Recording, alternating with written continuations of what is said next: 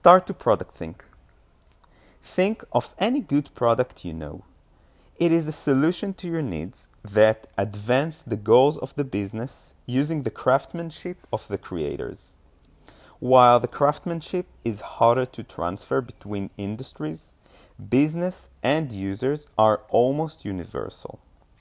Product thinking is the process of defining the product based on the most important business and users aspects.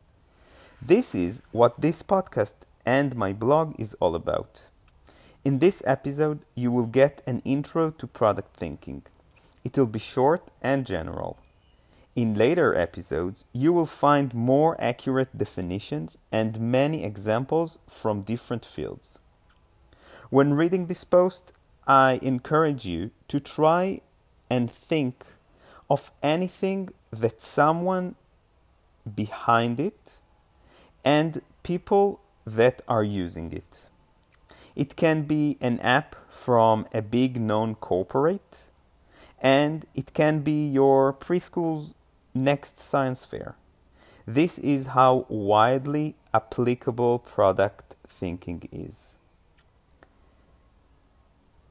Just now, you've probably already noticed that the definition that I'm using for a business is really wide, and it includes anyone or anything that wants to create something that someone will use. When looking at a business, the basic two aspects you need to address are goals and capabilities. Let's start with the goals. The business goals are the main motivations that bring the business to create new products. These are the basic foundations this whole initiative is based on. Clarifying the goals and focusing them on one of the things product thinking is addressing, because good business goals drive the business and the products to better performance and long-term benefits. Another aspect of the business is its capabilities. This concept can feel a bit restrictive, but it's actually just the thing that would let you create the product easier and better. The business capabilities are the advantages of the business when coming to create the product. It can be a strong legacy of amazing print ads, or a strong community of users, or any other thing that have been tested and learned in the past. Understanding the business capabilities is not trivial, and it is a great tool of product thinking. But after you practice and get it right, it is the cornerstone of the next step to take with your product.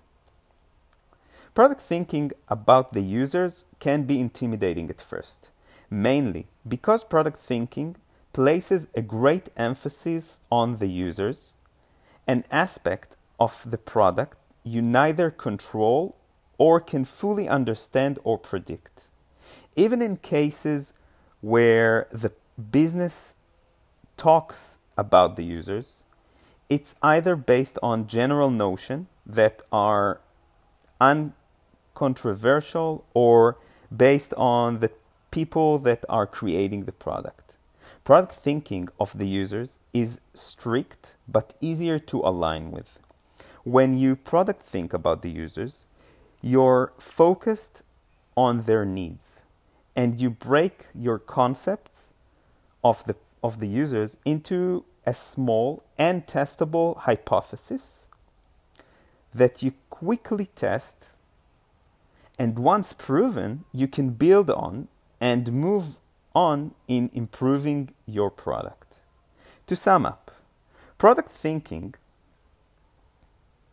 is how to hypothesize and test quickly the best solution for the user's needs that advance the business goals using the business capabilities. I hope this post left you thinking about how product thinking can be applied to your product's next step, or just thinking about the whole concept. In the next episodes, you'll discover more about fast iterations, how to hypothesize, what goals really are, and much more. Sign up to get my next episode as soon as it comes.